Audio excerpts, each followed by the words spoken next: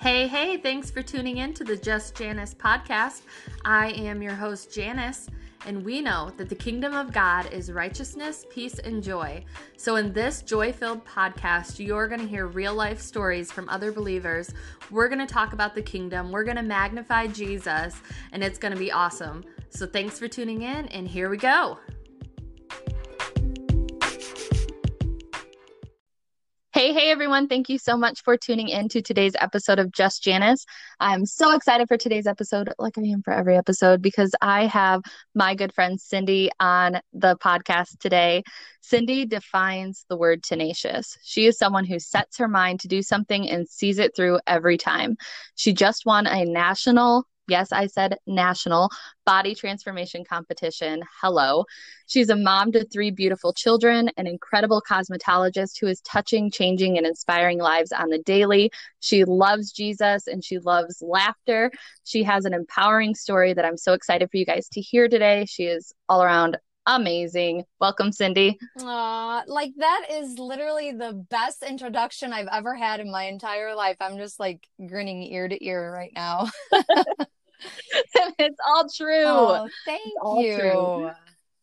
Oh, I'm so excited to have you on here today. I know we've been talking for a few months about having you on, and I'm excited to finish out my 2020 podcast year with having you on here. I'm excited for it. I am so excited too. So thank you so much.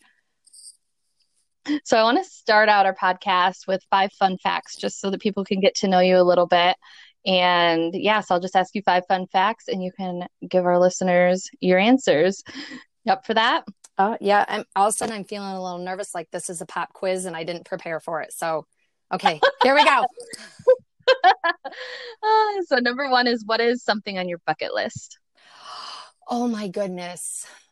That's hard to choose because I have actually been writing out a bucket list, and I'm going to do something that's like this gigantic stretch. It's like coming off the heels of winning this transformation contest. I'm going to go this year in 2021 and do like an actual like body figure competition, because it is like literally putting myself out there. I'm 42. I've had 3 kids, and I have been telling myself for so long, like, you can't do this and you can't do that because whatever. And now this is the year where I'm like stepping right into the fire and just being like, no, I'm doing the thing because I get to. So that's it. Yes. Girl, I'm so stinking proud of you. I'm so excited. It's been cool to watch the whole journey of the body transformation competition and your videos and pictures and all of it. And seriously, like when your sister told me you won, I was like, ah! I was screaming in my living room. I was so excited. And then when your video got uploaded, I was like, yes. Oh my gosh. Like I've been screaming and talking so much that my voice is like hoarse. I don't know if you can hear like the cutting in and out type thing. I'm just like, I don't care. I'm so excited about it. It's like, yeah, very, very empowering to see what you can do when you set your mind to something in 10 weeks to do a challenge like that. So, yes. I love it. It's seriously so cool, which kind of is a good lead into the next question. I really didn't plan it like this, but since you're coming out of your transformation competition, if you could eat one thing for a week, what would you pick? I have for the last 2 weeks kind of eaten like a jerk. So, chocolate, like that's my hang up. I can't pick one thing, Janice. I've been eating chocolate and pizza and ice cream. So there's that. But today was the end of that. I started again, back on the straight and narrow, clean eating. I know. I'm like, I think I would answer that. I would say tacos, because I'm like, there's like a lot of ways you could make tacos, so change it up. But Janice, I don't know. Okay, so for the last 10 weeks while I was doing this challenge, like the thing that I cannot live without is tacos. So I have found a clean way of eating tacos that fuels my body the right way without having all the like extra fat and carbs and whatnot. And this girl is never living without a taco. So well, you can't leave us hanging. What is the answer for that? Oh, okay. So I found these Ezekiel wraps, which Ezekiel is like sprouted grain. It's a much healthier, complex carbohydrate. So, instead of having like a crunchy hard shell, I would have just the wrap. And I eat a lot of venison. And so I use venison and taco seasoning. And then instead of sour cream and cheese, I would just take cottage cheese and spinach. And I know you're probably going like, ew, but it still tasted like a taco, and it still, satiated the flavor of having a taco. And I would just tell myself, I'm eating this burrito basically. And yeah, so I made it happen. That actually, believe it or not, to me sounds good. I had a student in class the other day that was picking on me because I ordered Subway and didn't get any vegetables. And he's like, "How do you eat salad?" And I'm like, "I hate lettuce, but I love spinach, Yeah. and I always put cottage cheese on it." And then people are like, "Ew." Wow. It's good to me. I like it, and it makes me healthy. Yeah. So yeah, fun stuff. So number three is, what did you always want to be when you grow up? Okay, so I wanted to be a gospel singer when I was 8, but I cannot sing. So God planted that in my heart, because what that looks like today is the gift that I carry with me is being inspiring and impactful. So I have a contract with myself that I recently got to make through an emotional intelligence program that I've been going through. And one of the exercises was making a contract. So every day I get to live out my contract, and that is, I am a joyful, inspiring, impactful woman. And so when I was 8, I wanted to be a gospel singer, but you kind of have to have the talent of singing, and I do not. So what that translates to as a 42-year-old woman now is to use my voice to share joy and inspiring and impacting other women. Like, my heart is for women. Obviously, I would love to inspire and impact and share joy with men, but whatever, men, you don't get to have that as much as women do. So I know, like with my women's ministry, there I could tell how many times people are like, "You need to do events so we can bring our husbands." We're like, "Well, God gave us a vision to minister to women, and now it is expanding. And we're mm-hmm. doing co-ed events and men's events and stuff." But I'm like, "Sorry, boys, Right. you can only come when you're invited." Exactly. Yeah, seriously, I'm sitting here chuckling, and I had to like move the phone away. You're like, you have to have the gift to go with it. And I love how God took that, because really the heart of it was to minister to people and to minister truth. And you're doing that every single Mm-hmm. day. So I love it. Number four, what is your dream vacation? Okay, so I just won $5,000. And so I get to have my dream vacation, and that is going to Hawaii. And I don't know if I'm going to do 5 or 7 days. We'll see. I'm going to research it a little bit to see how much $5,000 will get me. But just the idea of going by myself to Hawaii and spending that time alone, and to just align my spirit with the creator. And I've never been to Hawaii, but seen pictures and just all of the beauty and the warmth that it's just like a culmination of the last several years of my life, that this is such a gift that I will get to give to myself, to go and put my feet in the sand and just watch the waves and read. And I'm such a nerd about podcasts and things like that I just want to be able to listen and work out at my leisure and snorkel if I want to. And like the whole thing, like this entire 10 weeks, when I'm thinking $5,000, I initially was like, oh, I'm going to pay off bills. And then it started transforming into, I'm going to give myself a gift. And my dream vacation has always been to go to Hawaii. So I get to do that now.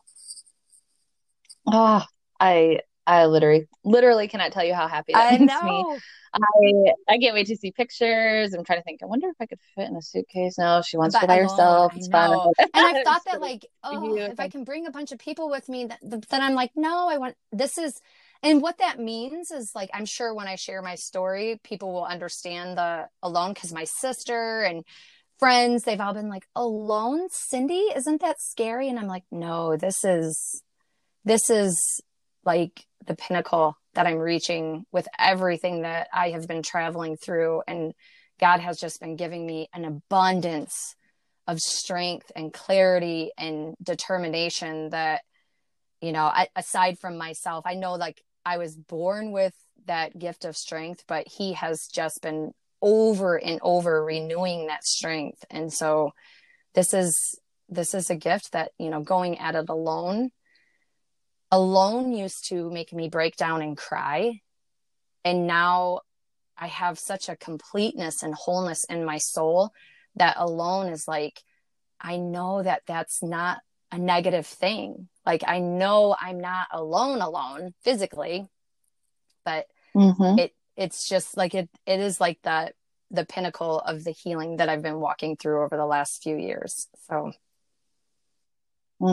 I'm so proud of you, and I can't wait for you to share your story in a little bit and people will understand better everything you're talking about. But like me too, as a single girl, there's so many times where I've stepped out and done things, or like I drove up to Mackinac by myself, which isn't a huge deal. It's only like 5 hours, but some people are like, you're driving all the way. I'm like, yes, like I'm just going to have some me and Jesus time. And I like, for me, nothing. I love just after work, I'll just get in my car and drive because that is like my sanctuary. I love driving and just being in my car and having that time with the Lord to worship and pray. And so I'm just so expectant for this trip for you and what God's going to do and fortifying you through this trip. And then you have to come back on the podcast after because people are going to want to know.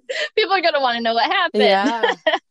Oh, I'm excited for even like connections you might make on the trip. All of that. It's so cool. Yeah. So cool. So the last fun fact question is, what is this might be hard for you to answer. What is one thing God is teaching you in this season of your life? One, I have not been able to narrow anything down to one, Janice. So when you limit me like that, you're good.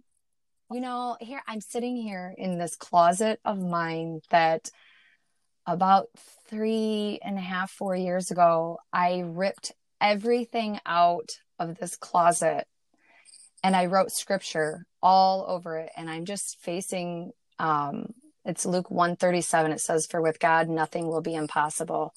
And that is really the thing that stays so present in my mind, that with God, nothing is impossible. And that's the season that I've been in, is just like relentlessly pursuing the things that light my soul on fire. And I'm just finding myself in that. But at the same time, it's like God is just showing me how right from the beginning of my birth, how he has just been locking things together and just showing me how he has, you know, been there the entire step of the way. I don't know if that answers your question, but yeah, it does. That is so beautiful. What a beautiful answer. So did you do your closet like in response to War Room? From that movie? It was. However, I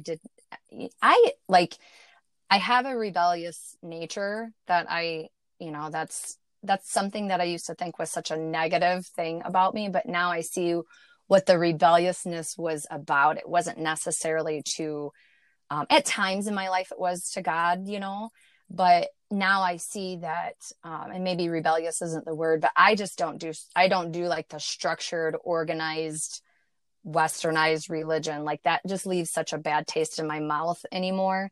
So when I saw that, you know, with the War Room, like I structured it like that. And then when I went in, I was like, ooh, this doesn't feel real to me. So I just started like writing stuff out and then making it around what works for me and my walk and my, you know, like my structure. So, cause I kind of like, with that rebellious nature, I kind of feel like nobody's telling me what to do, you know? So, it came with that idea after I watched the War Room and the season that I was in my life, you know, that was what I thought, you know, this would be the cure. But now it took me a while to come back into this room. And when I do come into this room, it's like coming face to face with that girl that wrote all of this, and the scriptures that are all over the wall. They all mean something for that season. And so when I do come back in here, it kind of like there's a little bit of pain with that. So I occasionally will come back in and I'll read them and I'll remember, because I think it's good to look back on the past and remember where you were and help it to propel you forward so that you don't stay in that same place that you once were. But that this, yes, started out as the war room, but it has structured completely different than that. So it's kind of like a room where I broke down and started to be rebuilt, if that makes sense.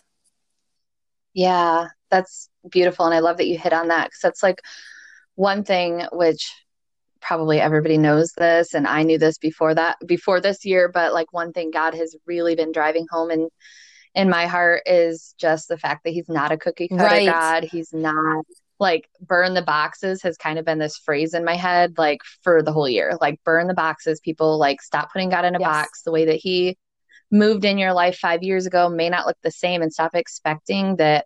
Like obviously there are things with God that are concrete that never change, but like the way that his methods and all of that is different. So I love that you use that to inspire you, but yet you weren't like, okay, it has to look Right. like this and it has to like, I love that because that's just obviously a product of relationship with Yes. God. So Yeah. evidence of that in your life. It's beautiful. Right. And I don't, So when I say like organized, westernized Christianity and religion, it like leaves a bad taste in my mouth. I don't mean that to sound like judgy, judgmental whatsoever in the least. My relationship with God has evolved in such a way that it is nothing like it was a year ago, 2 years ago, 3 years ago. And I think that that's what true growth is when you're seeking that genuine relationship. Like if you and I had met and we just like stayed the exact same and we didn't have any stories to build on or experiences to build on, then, our relationship would just be so shallow, basically. Like it would just be like, oh, you're an acquaintance. Did I say that right? Yeah. Did I say that right? Acquaintance. Yeah. I'm like struggling with that word. But, and I feel like for a while, and I feel like this is what we see in our nation. I can't speak for other nations, but I see this so much in the United States with everything that's been going on over 2020 is that we have such a like just the acquaintance type of relationship with God.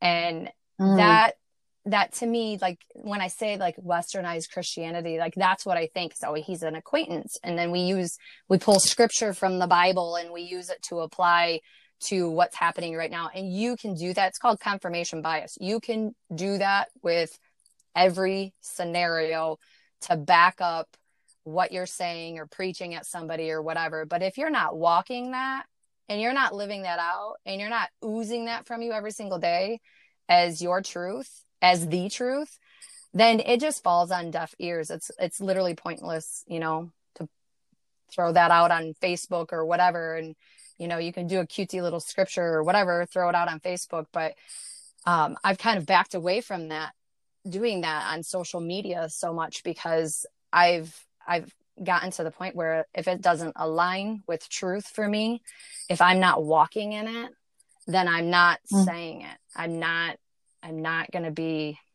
like that fakeness because that means so much to me. Like who I say I am, that means so much to me. And that's kind of like the example that I want to be. If I say I am this, then I'm going to walk it. If I say I'm going to do it, then I'm going to walk it. So, and that's how I feel about my relationship with God. Like if I say, God is my father, well, that's the relationship that it's going to be. And it's not the humanized version either, because my relationship with my earthly dad looks nothing, absolutely nothing like my relationship with my heavenly dad. And I don't think it should look the same, Yeah.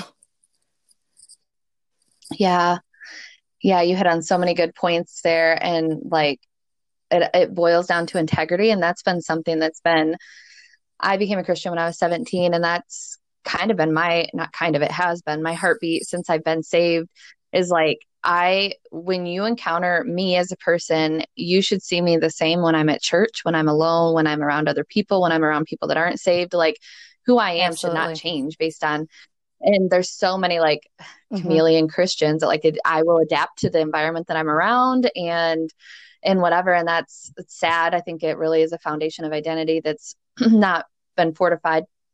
And then you also hit on relationship versus religion. And we know, like the word says, it is by grace you've been saved, not by works. And so that is a lot of Christianity. It's like I'm going to church and I'm doing all these things for like, this sounds so corny, but like fire insurance. I want to make sure that I get Mm-hmm. to heaven and like whatever. But yet the gospel really hasn't impacted you.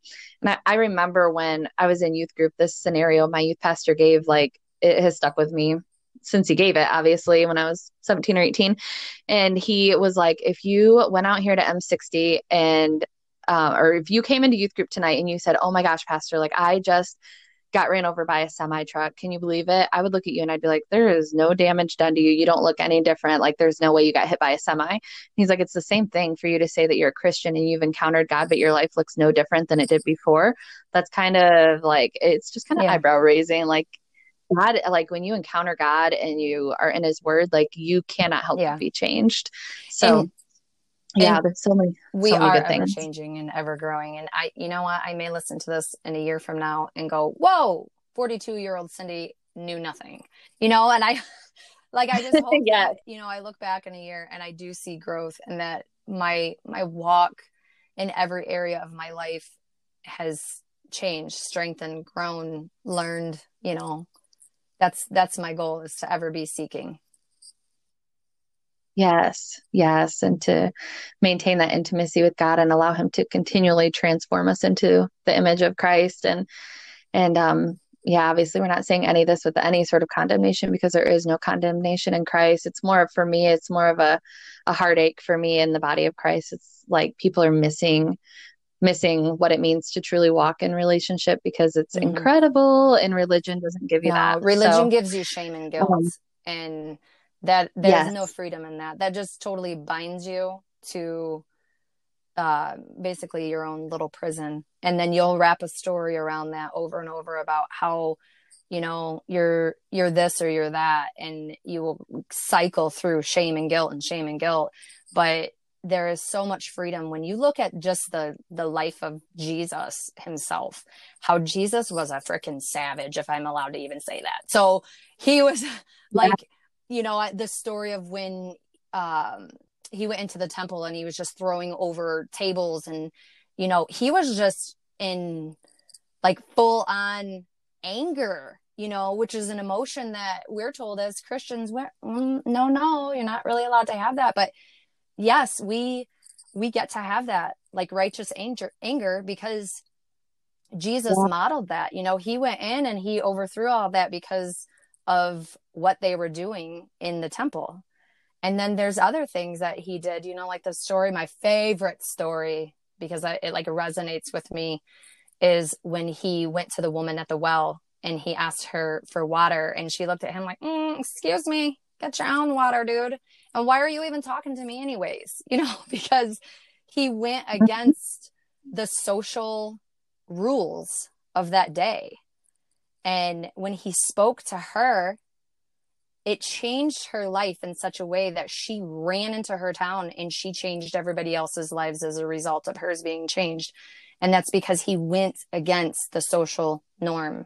He broke all of the rules of a religion, the rules and regulations. And that should be such a picture to us in our own relationship is with God, is look at the life of Jesus. Like he's the foundation of Christianity anyways.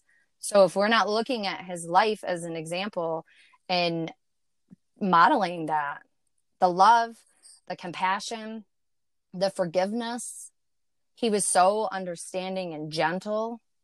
He didn't, shame and guilt that woman at the well who had been married multiple times and had a man that she was living with that wasn't her husband. And he called her out on that. And when she knew like that was the truth, instead of her looking at him like, wow, you're totally judging me, she was like, who are you?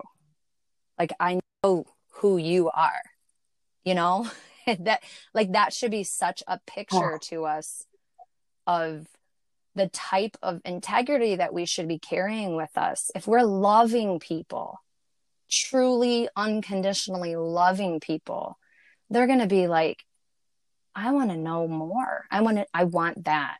And that, like, that's where I've been changing more and more, is like dropping that judgment. You know, if somebody swears or cusses, I do occasionally too. Sometimes I have a little bit of a potty mouth, and then I'm like, whoa, bring it back, you know. But you know, when you look at them, you get to understand and accept people right where they're at, and understand that we are all in a growth cycle, growth phases, and changing and ever changing. And when we lead with that love and compassion, that's really where people's lives are changed. yeah. I found a scripture, I don't even know, not too long ago. I believe it's in Malachi and it just wrecked me. It's like when you get a Rhema word out of the word of God when you're reading and it just pops off the pages to you and it's like, and then you're stuck on it forever. But it was that God delights in Mm, showing mercy. And I guess I always thought like God is merciful, like God is full of mercy and compassion and all those things, but that he delights in yeah. showing mercy. Like that is the character. And I always think about like the prodigal son and how the father was watching him from afar off and his response, because I had probably within the last few years, I've really started gaining a better understanding of God the Father. Like I was always good with Jesus and the forgiveness and the friend and all of that, and the Holy Spirit being my counselor, my guide, and all of that. But the Father was always shelved for me. I don't know why. I never communicated with him, never, just really didn't think about him. And there's reasons for that I won't get into, but I just had this crazy cool encounter with the Father during prayer one time in my living room, and it's totally changed me. And then like the story of the prodigal son coming home, and then when you actually study like the father and the compassion he had and how he responded to the son who came home and threw a party and put on his best sandals and robe and signet ring and all of that, it's like I think that we totally misunderstand and Mm, miscommunicate the heart of the father a lot of times in church, because we see the father as like this critical, judgmental, gavel holding God. And yeah, not no, exactly who he that's is. so So beautiful. That picture of the prodigal it son is. coming home, like that's just like I can envision that story when, you know, the father sees his son like running towards him or coming towards him, you know, and I just imagine he probably just looks like so beat up and distraught. And, you know, as a mom, like when I see my kids travel through things that, you know, they've made a decision that has led them down a wrong road, and, you know, they're hurting, and they're, you know, coming to me and they're like, oh, I did this thing. It has taught me so much just to wrap my arms around them and say, it's okay, I forgive you, and we're going to figure this out and work through this. And that there's always so much more healing in that when we lead like that with that compassion than to just, you should not have this, or you should not. I mean, imagine if he had done that, you know, you shouldn't this, Mm, you shouldn't that, guilt, guilt, guilt. But instead, like that welcome home party, you know? yes. Yes. And I think for us as believers, we have to really guard ourselves to not be like the prodigal brother. And that's been something too that God's been speaking to me in the last couple of years. Is like we do that, like when people come home, or like, come home, proverbially speaking, they come to Christ or whatever, that like you were talking about, having that critical spirit and like, why are they still cussing? Don't they know their cleavage shouldn't be showing? Like, Yeah. whatever, like getting rid of that, eradicating that Mm-hmm. critical religious spirit in the church would do would do the body of Yeah. Christ so much good, and recognizing that and repenting from it, because I don't know, that doesn't change people. And his attitude toward his brother coming home, it should have been like I want to be the brother, so to speak, in that scenario. That's like, I will go get the fattened Mm-hmm. calf and I will cook it for him because I'm so thankful he's home too, versus, well, why didn't I Mm. get that? And that comparison, it's such a Yeah, trap. it So is. I hear uh, footsteps. I might that have was somebody coming and looking for me. Maybe not. I'm like, I know. Oh man, that's so good. So I want to share how we met because it's such a fun story, and then allow you to share Okay. your story with people too. So I don't know how we want to do this part, but I'll kind of share Hmm. my side of how we met, and then I'll let you take over, and then we'll talk about how we Okay. actually met. So it's pretty fun. So I worked with Cindy's sister for a few years at Oakland Hospital in the finance patient accounts department. And we became super close, good friends. And then I had left the hospital for a different job and stayed in contact with Carolyn, is her name. Cindy's sister's name is Carolyn. Stayed in contact with her just because she's Oh, amazing and she incredible, just like her is. sister Cindy. And like literally, we could Yes. do a whole podcast about how incredible Carolyn is. She's just so amazing. And she journeyed Yeah. with both of us actually through one of the hardest seasons of our life. And she was just really there for me during my divorce and all of that. So anyway, so it was, a few years after I had left the hospital, Carolyn reached out to me and was like, "Hey, my sister is going through a really hard season right now. Like I gave her your information, would love for the two of you to connect." And so I found Cindy on social media, added her, and you didn't end up reaching out to me. So I reached out to you and we started talking. And then I was having our church ladies actually were having like a Christmas get together. So I invited you, half expecting you to come because most of the time, like obviously you Hmm. didn't know me at all. Most of the time with stuff like that. And it was so last minute, like most of the time people don't show up and you came. So I'll let you pick up from there. Well, okay. So before I came to that, I had been going through a rough season and seasons. There were multiple of them, multiple rough seasons, but um, I had Googled something along the lines of like beautifully broken or something like that. And I came across this blog and read about being beautifully broken. And it just touched my heart so much. And I was like, this author of this blog gets it. It was the exact season where I was at. And then when my sister, it's about a year or two later, my sister said, "You have to meet my friend Janice." And then I believe you shared that same article that you had, or not article, blog that you had wrote. And it was the same one. I was like, shut up. Like that, this is the girl that wrote that, because in that season, it just blessed me. It gave me hope. And so then when we met, and you reached out to me, I just was in such a dark, dark place that when you invited me to come to this ladies group, I like loudly heard that voice that said, "Go." And I was like, okay, like it was so out of a comfort zone, but I was like, okay, because I need some women to just wrap around me and help me through this. I knew like where I was at, it was just so beyond what I was able to face alone.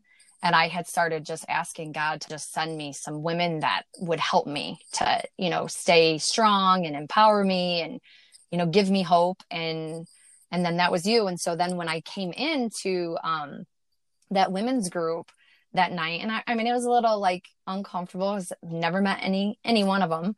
And somebody said like, "So how do you two know each other?" And you were like, "I don't. I just met her today." And they're like, "Nah." And I'm like, "Yeah, we just met because we just hit it off. Like we just talked like we knew each other and we're laughing and joking like we had known each other for a long time." So it surprised everybody. It was such a fun night. And we did like these stupid, crazy charades too. And Yeah. we just pulled you right into it. Like you fit in as soon as you walked in the door. And then we like walked out to our cars together and we're like, The oh my same gosh, we car. I literally know. have the same vehicle. Like gray Ford Escapes. Like Yeah. what? Oh, oh, I'm so thankful that God crossed our paths. Like I I am can't even too. express how thankful I am for I am that. too. You are such a godsend Yeah. in my life. So tell us your story. Obviously, Mm-hmm. there's a lot of story that any of us could share, but like whatever God has on your heart to share with people. Okay, somebody's text. Okay.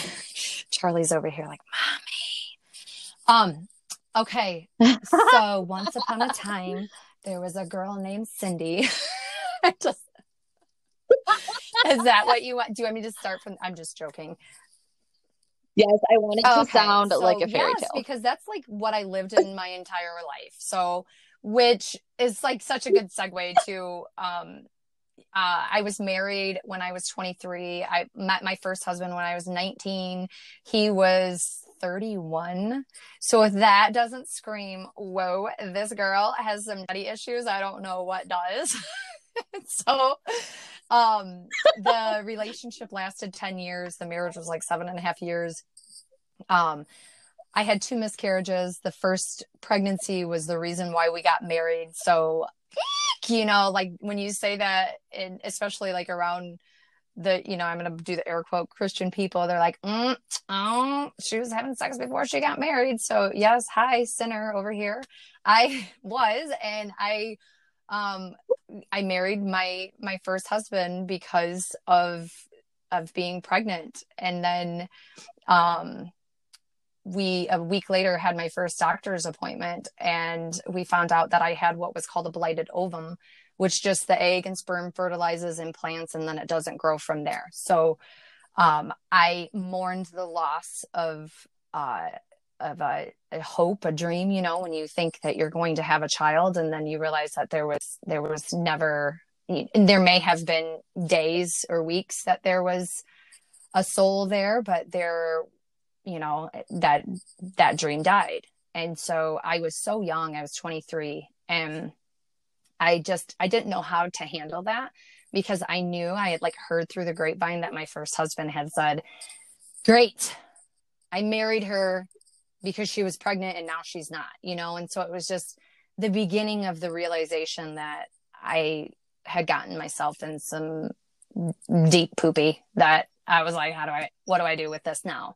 So then I was like super driven after that. Like, I got to have a baby. So, you replace the loss, and I conceived like right away. And my body just wasn't ready. So I lost that pregnancy, and that was like twice as bad. I woke up one morning and just blood all over, and then traveled for 2 weeks through going to the doctor, still having a heartbeat. The doctor saying, he was like, I don't perform abortions. We have to wait this out, and this baby isn't going to make it. And so living with that day in and day out, and my husband just was so absent. And I didn't have a relationship with God, even though I was raised in a Christian home. I didn't have a relationship with God for me to lean into him for strength. And so, we ended up going to the doctor's office, and that morning, had an ultrasound, and there was no longer a heartbeat. And, I remember my doctor looking at me and saying, Cindy, you have to go get this taken care of. If I send you home, you're going to bleed to death. And, the whole time I'm like, oh my gosh, like, I'm 23 years old. Like, how, like, not even knowing what to do with this. So the doctor looked at my husband and said, how are we going to get her there? And he just like fumbled around. He's like, he was a hairstylist too. And so he was like, I have clients, and literally went back to work while my doctor drove me to the hospital. And then I didn't see him until I was out of recovery. And when I was coming out of recovery, God just like showed up in that room, like gave me such a gift where I was able to like hold my baby in my arms and rock my baby. Like as I was waking up, I was in a white room, just a rocking chair right in the center of it, and holding and rocking my baby. And that, like, I look at that as such a gift from God, that he gave me that moment to have. And so from there, I actually listened to my doctor, and my doctor was like, do not try again. So 2 years later, I had my daughter Grace, and chose the name Grace because that is God's unmerited love and favor. And she is the reason why I began praying again. And when Grace was 2 months old, I was sitting in a church service, and I was looking down at her face, and I was just thinking about the miracle that I was holding, that we had been given news that, I thought it was me that had the issue. It was my first husband was totally not a man like who I am today. I would never, ever have chosen him. Like he was an alcoholic.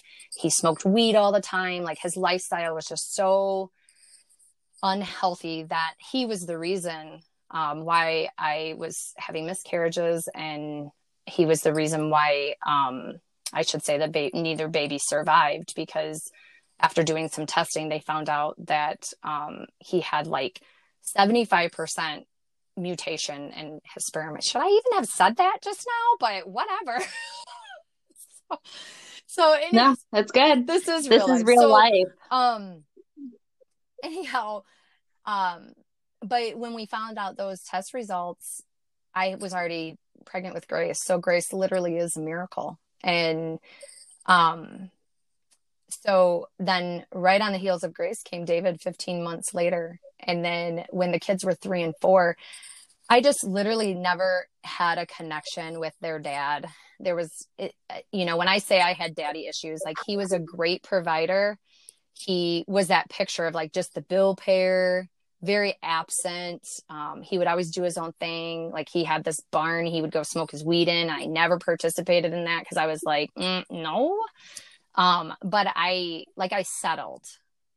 I settled and I couldn't see past like the relationship. And because of the way that I was brought up, when I first met him and we started sleeping together, I had such an attachment because of that physical, giving away of myself, that I couldn't see past letting him go. And so I attached myself for 10 years to this man that literally he never had anything to do with me. He spoke so many different things over me that I carried away with me. Like at one point he labeled me Princess Glue, as he gave me this name because he's like, number one, you talk too much. And number two, you're always stuck to me like glue. Well, my love language is quality time. So if you spends some time with me, I am like, I love you. And I feel so loved. So I would always try to spend time with him and he just didn't. So if you can imagine 10 years of that, how depleted I was when it came to feeling loved.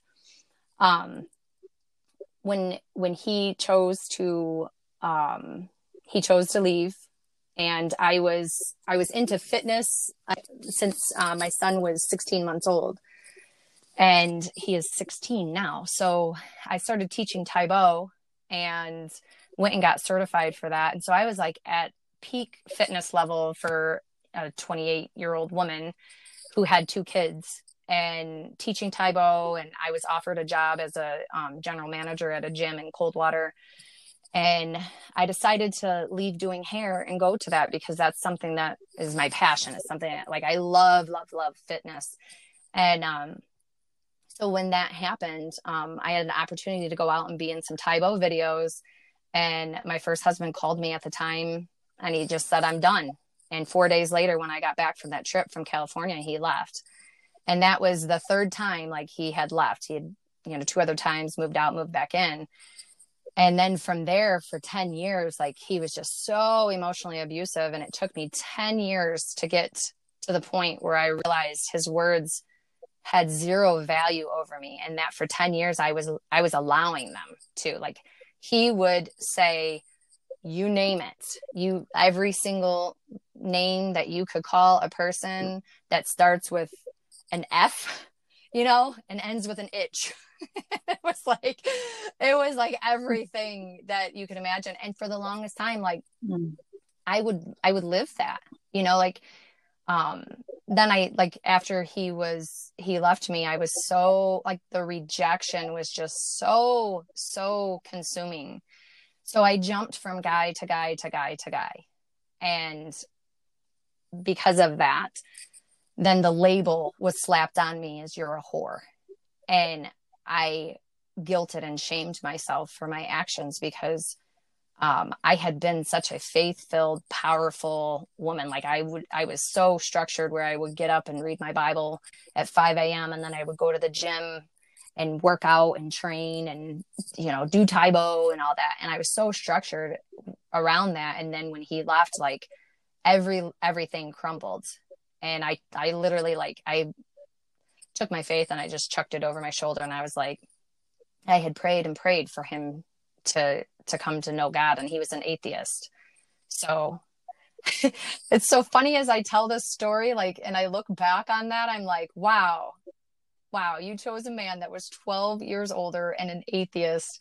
It was so far removed from what I was raised in, but now I understand the why. And it's crazy that I can say I'm so grateful for that journey, because then it led me to meeting my second husband.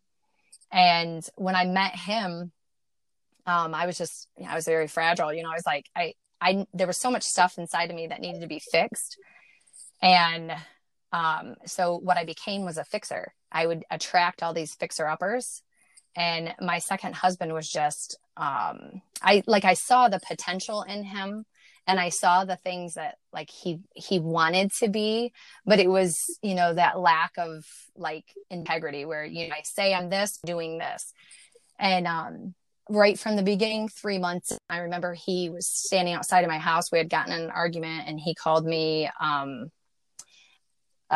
really naughty name, starts with an F and ends with an unt. So, you get it? You like my editing? Love the editing. So, and when he said that to me, I was like, you would good. never come into this house ever again. And then like 2 weeks later, he was back in, and it was the same cycle that, like when you attach yourself physically to someone, it's so hard to break away from that physical attachment. You become tied. And I could not break away from that. Mm-hmm. So we cycled through, and I would try to better myself so that he would be better. And then we would just go through this crazy cycle. And then, we broke up, got back together. This was like a year later. And, insanely enough, I thought marriage would fix this. And so I married him. And then 2 weeks after we got married, we were like taking our rings off, throwing them at each other, and being like, I just made the biggest mistake. You're a mistake. I mean, it's just so toxic, abusive relationship. And we were that to each other. So had Charlie in 2015. Charlie's my youngest child. I was 37. And so at the time I had a 12-year-old, an 11-year-old, and he had 2 kids. And I think his youngest was 6 or 7. There was a gap, between each one of the kids. And it was just, it was a continual cycle of us being very toxic and abusive towards each other. And then there was a culmination of just the amount of toxicity that was taking place in our home and between us that we were drawing out of each other. And in 2019, that's when you and I met. Janice was in 2019. And I had met you in January, and then in February, a week after I had a hysterectomy, I had been dealing with finding out that my husband was being unfaithful. And we had already separated a couple years prior to that, where he I thought we were working through things, and then he was sleeping with a girl, and then me at the same time. And when I traveled through that devastation, that's when I made this room where I was like, I was determined to pray us through this. And I was determined to forgive.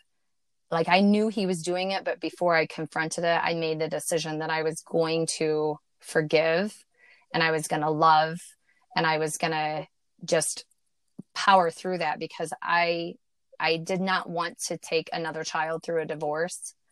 And I didn't want to do this, the broken home. And I didn't, I just thought, what's it going to look like to be, in my 40s and have a second divorce? And I just kept boxing myself in and thinking all about the shame and guilt that was wrapped around that second divorce. And so I had made the decision that I was going to just power through that affair. And we did for about 2 years, the cycle. We got a little bit of counseling.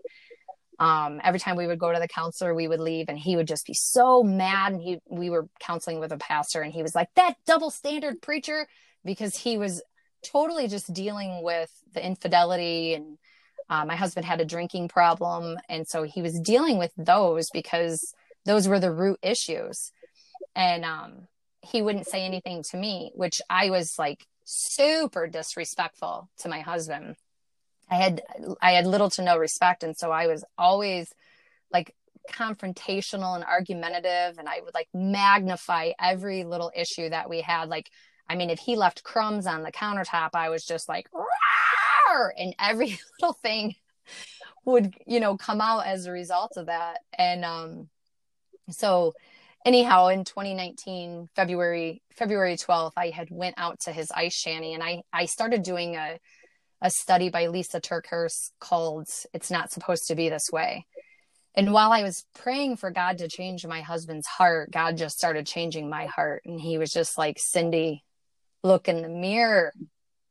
Like you're like shining a light on all of his issues and all the toxicity in him and the abuse in him. And like, look at how confrontational and argumentative you are. And, you know, there's that verse in the Bible that talks about how it's better for a man to live on a roof than with a contentious wife. And like, my husband was like that was him. Like, he was like, I'm out of here. Cause like he'd come in the door and I would just be like, literally just roar at him. And I didn't want to live with me and either. I hated myself. I did not want to live with myself either. And so when I was doing that study and Lisa's story, if no one has read any of her books and her story, oh my gosh, like It's Not Supposed to Be This Way punched me in the face. I was like, yeah. I came face to face with the ugly that was inside of me. And so it wrecked me. Like, when I looked in the mirror and I saw who I had become and what I had become, it wrecked me. And I went out to, my husband was out ice fishing. And so I went out to his ice shanty, and I did not know he was like in this cycle of drinking whiskey, and he was very functional. He still is a very functional alcoholic. And I didn't realize what that looked like. So I didn't know that he had been drinking. And when I went out to him, I just said probably everything that this man ever wanted to hear. You know, like I just affirmed all the things that he would say to me that I was doing. And I had come face to face with that. And I was begging for forgiveness.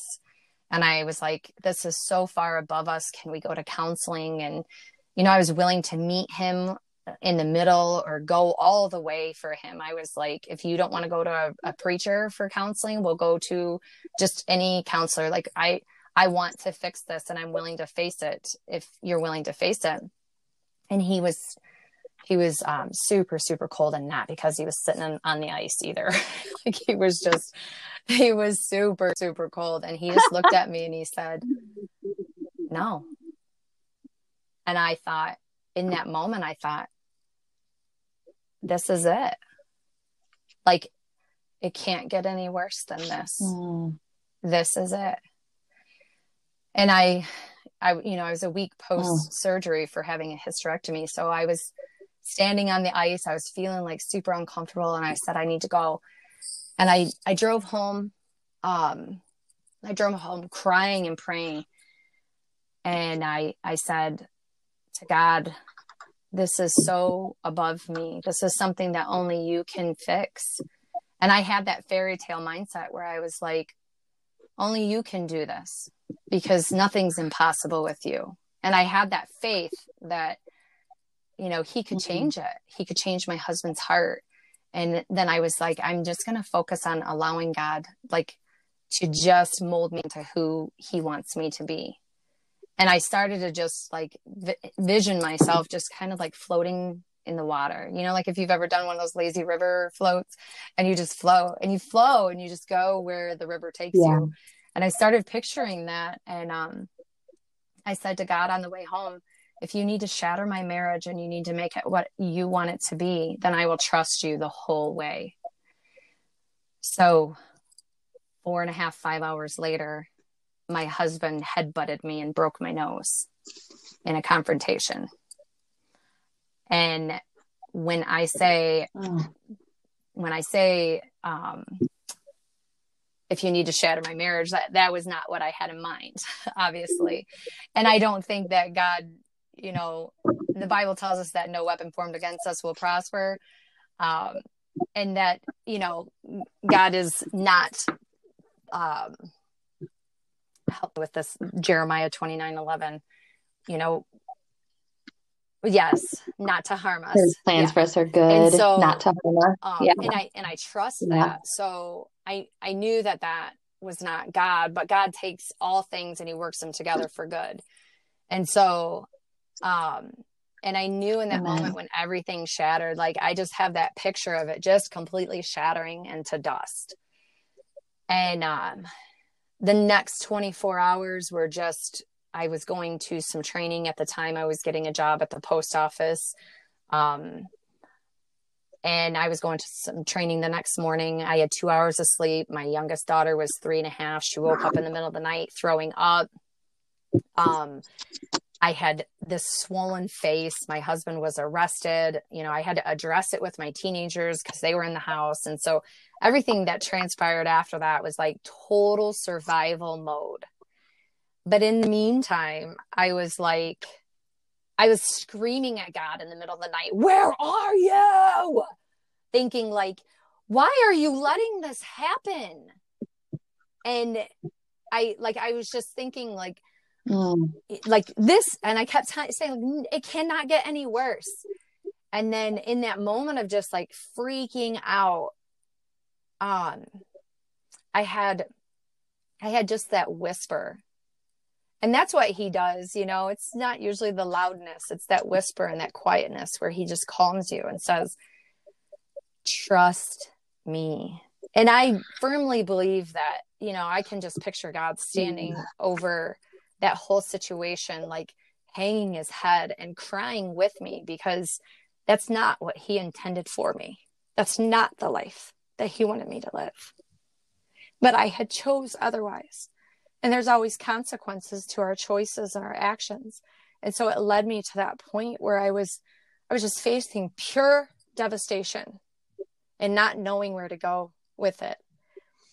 On my way to Kalamazoo, I was in a snowstorm, and I was listening to the radio, and over the radio came on the newer version of It Is Well. And I was just barely able to make a whisper. And I said, as I was listening to that, I said, "I'll trust you, God." And I'm driving in a white knuckle driving, you know, and if you're listening to this and you're in Michigan, you know what I'm talking about. When you are in a blizzard, it's a whiteout and you cannot see. I was driving 25 miles an hour on the interstate. I was going next to a semi, and I was on an overpass. And so, you know, going over this viaduct. And when I was a kid, we got in a car accident going over one of those. So there's always that fear there. And as I was traveling through that, I was like, I said it quietly, just like I barely had any strength to say it. I was like, "I'll trust you."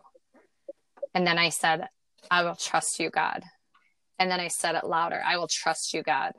And then louder, "I will trust you, God." And before long, it was like rooting deep within my soul where I was yelling it, "I will trust you, God. I will trust you, God. I will trust you, God." And as I was saying that, I just felt his presence just encounter me. I had just this warmth and wrap all around me.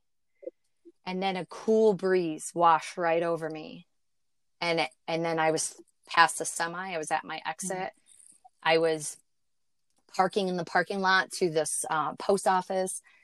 And I was sitting there like, whoa, like what just happened? And then the rest of that day, like my first husband hadn't ever been, like he was not paying child support. So then $1,500 got deposited into the account. Like I was seeing right before my eyes how God was like, "I am your provider. I will be your husband. I will make a way. I will give you strength. I will restore all of this." And just showing me all throughout that day. And as hard as it was over the last 2 years, every time I started to walk in fear, I would remember that moment in my car where I said, I will trust you, God. And my integrity and my word means so, so much to me that when I say I will, I will.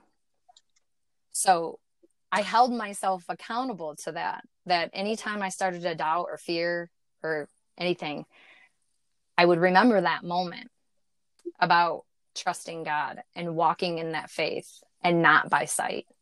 So the last 2 years has been like where I'm at right now with winning this challenge.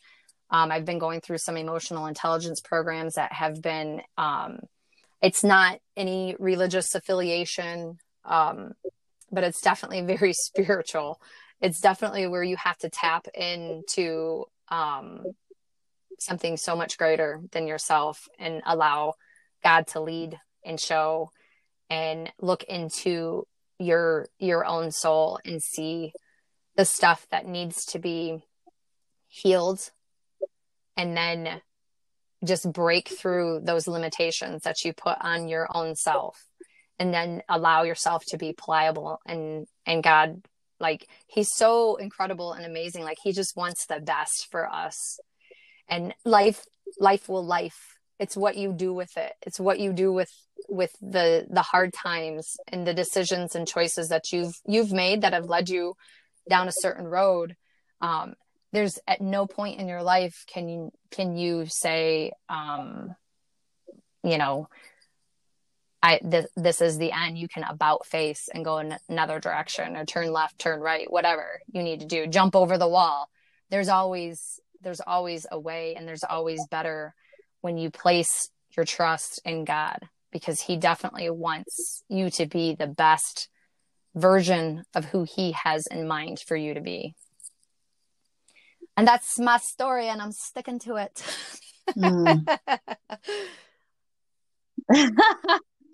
Oh my gosh. Thank you for sharing and just being willing to go there to those vulnerable, hard places of your story and share. And I know not just through this podcast, definitely through the podcast, but I know that God has so many people for you to impact, and your story is going to minister to so many people, and it's exciting. And I just love how God, like you were saying, he works all things together for good, and he will take those broken places like he's done in my life and just use them to minister to the hearts of people and let them know that there is life beyond your brokenness, and there's hope beyond the devastation.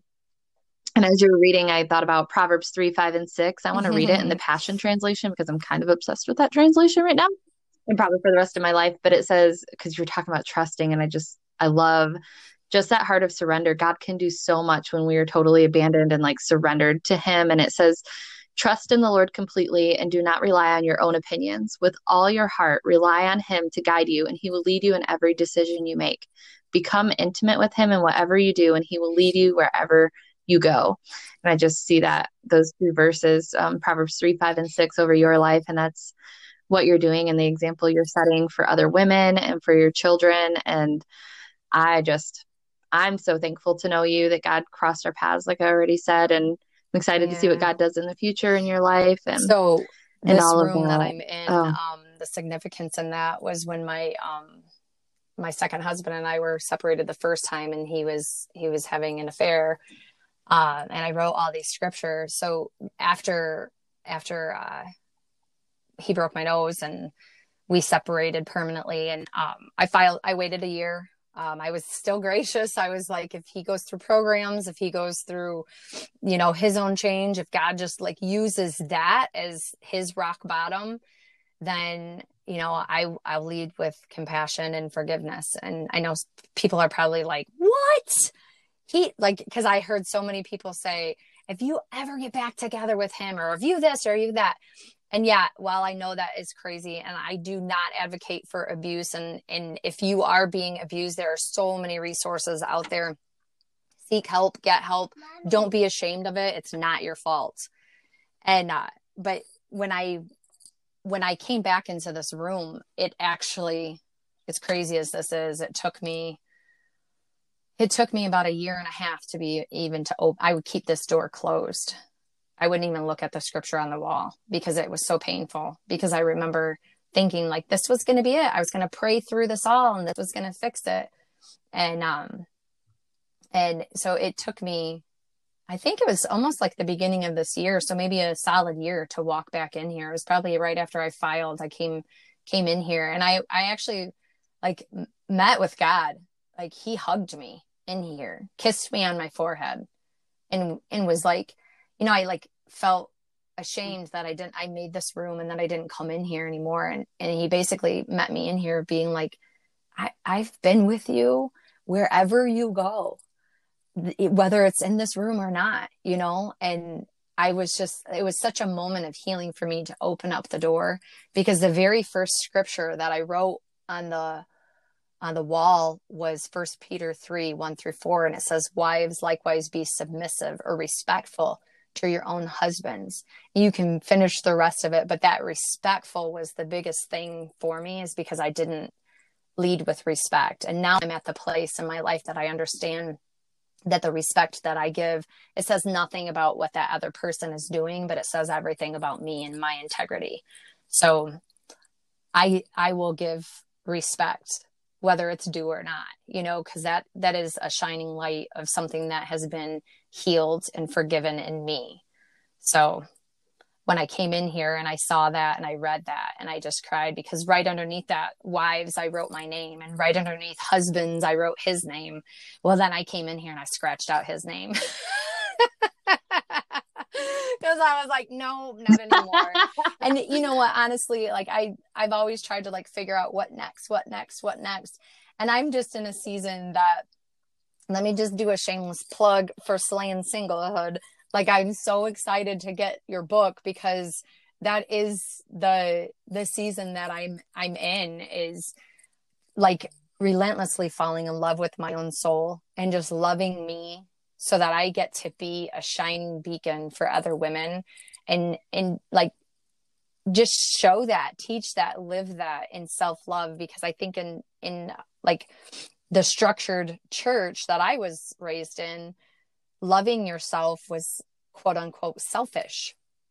But when you take a flight and you get on an airplane, and they say in the event of a crash, when the oxygen mask comes down, you put your mask on you first, so that you can assist other people. And if we are crumbling and we are dying and we are losing ourselves, then we are not using our gifts. We do not save other people. We do not help other people if we are not doing that for ourselves first. So that. Yeah, and I love that you said that, because I was journaling last night and I was thinking about that.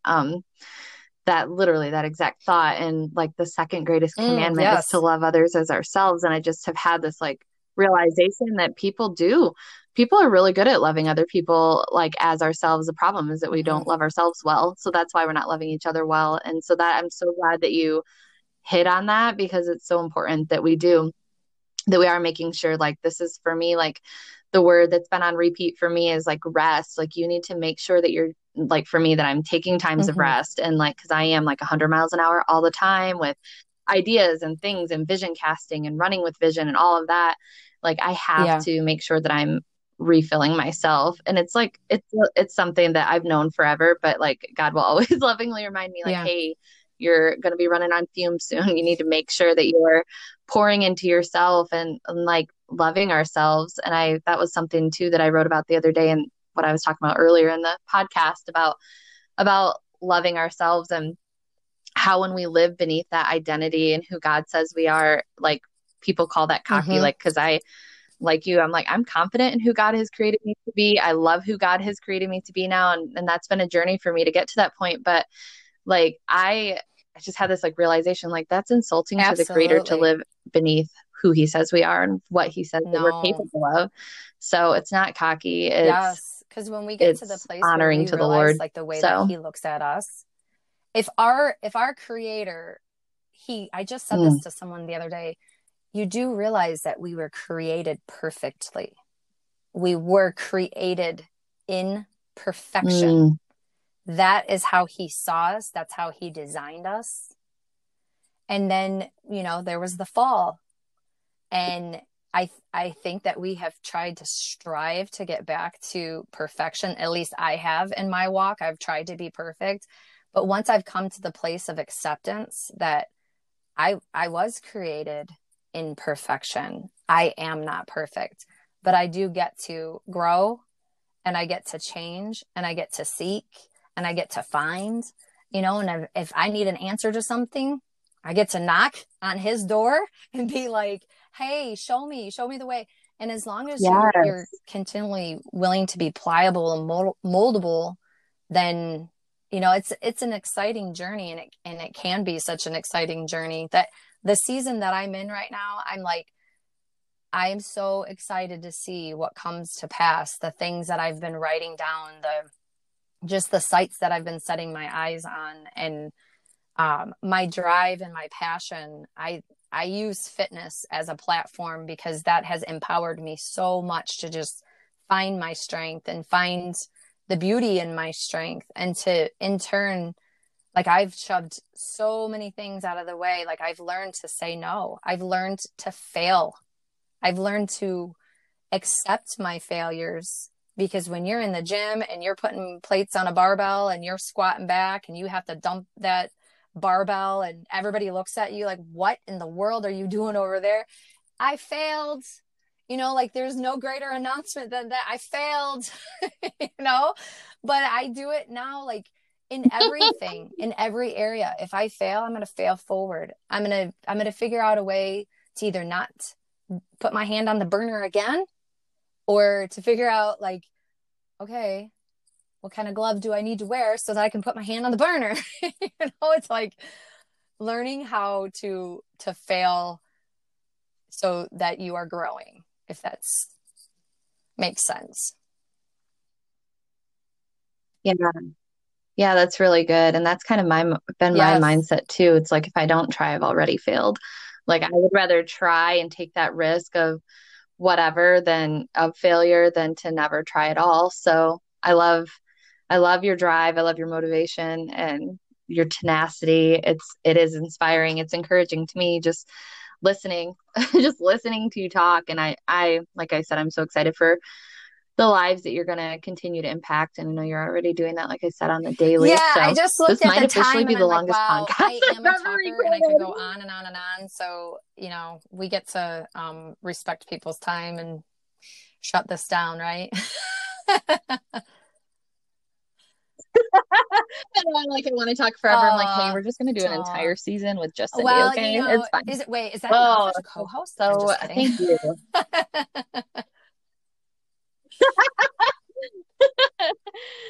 Oh my gosh, no, seriously. I really hope that I can get you at a stirred up to speak sometime. And I don't know. I'm just continuing to cheer you on, girl, and everything that you're doing and celebrating all that Mm. God's doing in your life. It's exciting, and I don't Mm, know. I can't wait to release this it is podcast next exciting. week so Edit where everyone you can need to hear edit, it. Janice, because I'm looking at the time and I'm like, wow, this is very long. No, people can people can pause it and pick up because it was such a good podcast. There's nothing I want to take out of it because there's just such a depth of truth and God's heart in this message. So I'm really, really thankful that you were willing to come on and talk Mm. Well, to my thank you for podcast having me. community and chat with me. It's really good. Yeah. I'm going to go ahead and close out in prayer, but I want to give you a second if there's anything You don't else. want I to don't cut want it to off? like cut it off. I don't care how long it is. I don't want to cut it off if there's still Um, something that you want to say. I Yeah. just I'm sitting here looking around the scripture in this closet, and I've stared at it the whole time. 2 Timothy 1:7 says, "For God has not given us a spirit of fear, but of power and of love and a sound mind." And that is just an empowering verse to me, because fear is so crippling, and it can stop us right in our tracks. It can make us stay. It can strip us of our love and our power and our sound mind. Um, but fear doesn't actually have to be Mm. such a negative thing. Its perspective is everything. The season that I'm in right now is facing all of those fears. And when I feel fear about something, I step forward with that power and driving with love. And I pray a lot of times for clarity, because a lot of times I've been a jumper, or I've pushed away that intuitive side that we are gifted with at birth, that we all know, that gut speaks to us, that inner voice that, God lets us know, hey, wrong way, wrong direction. And so if there is a lady out there, let me just drive it a little bit more definitive or clearer. There's a young girl out there and you are sitting in a relationship right now that you're questioning. First of all, if you're questioning, you already know the answer. And as hard as it is to let things go and to trust what's on the other side, a lot of times we stay because we fear of what is on the other side, or we fear being alone, or we fear what people will say or think. Let me just encourage you through my story and my experiences to just learn. Like, take it from me. I like to take the stance of, but like I have all these young ladies that I'm friends with now that I've taken the stance of like an older sister, because I am the baby of my family. So I don't have any younger sisters, biologically, I guess. But if you can just listen to me as an older sister and take it as I get to let go of the thing that is holding me back and step and press into that fear of the unknown and just fully, completely trust in God. And then the other scripture that I'm looking at is Psalms 37:5. It says, commit your way to the Lord, trust also in him, and he shall bring it to pass. And I just encourage you to just write down the things that are in your heart and just, dump it out on paper and let it flow, because those things are there in your heart for a reason. God has implanted those. Everything that you were born in creation with, it's a gift and it was created there for a reason. You are not here by accident. You're here on purpose. And we are all given gifts at the time of our creation, and how we are using those for others and for ourselves is really the true testament to what our Creator is doing in us, through us, in the world. So I would just encourage you to press into those and look at those. And by all means, if this has impacted anybody in any way where they feel that they would like to reach out, if you're pulled in that direction of like, I have a question, or how did you this, or how can I this, then I am the type of person that I am an open book. I love to help people. That is in my heart, to just spread some joy and inspire and impact people. And I love to help and see growth. And if you're stuck in a place that you need a little boost out of, I'm pretty strong and I can boost out. So Yes. Amen. Can you I'm on tell people how they Facebook can get a as hold of you? Cindy Holbrook. The last name is actually still my married name, but I've gone back to my maiden name, Cindy Holbrook. And then I'm on Instagram.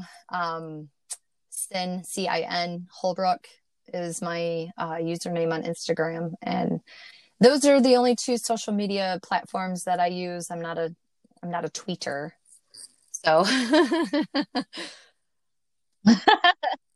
And I'll include your handle in the description too, for people to be able to reach out to you. And thank you for just pouring your wisdom out during this episode and being willing to be there for listeners who are going to need that boost. So I love it.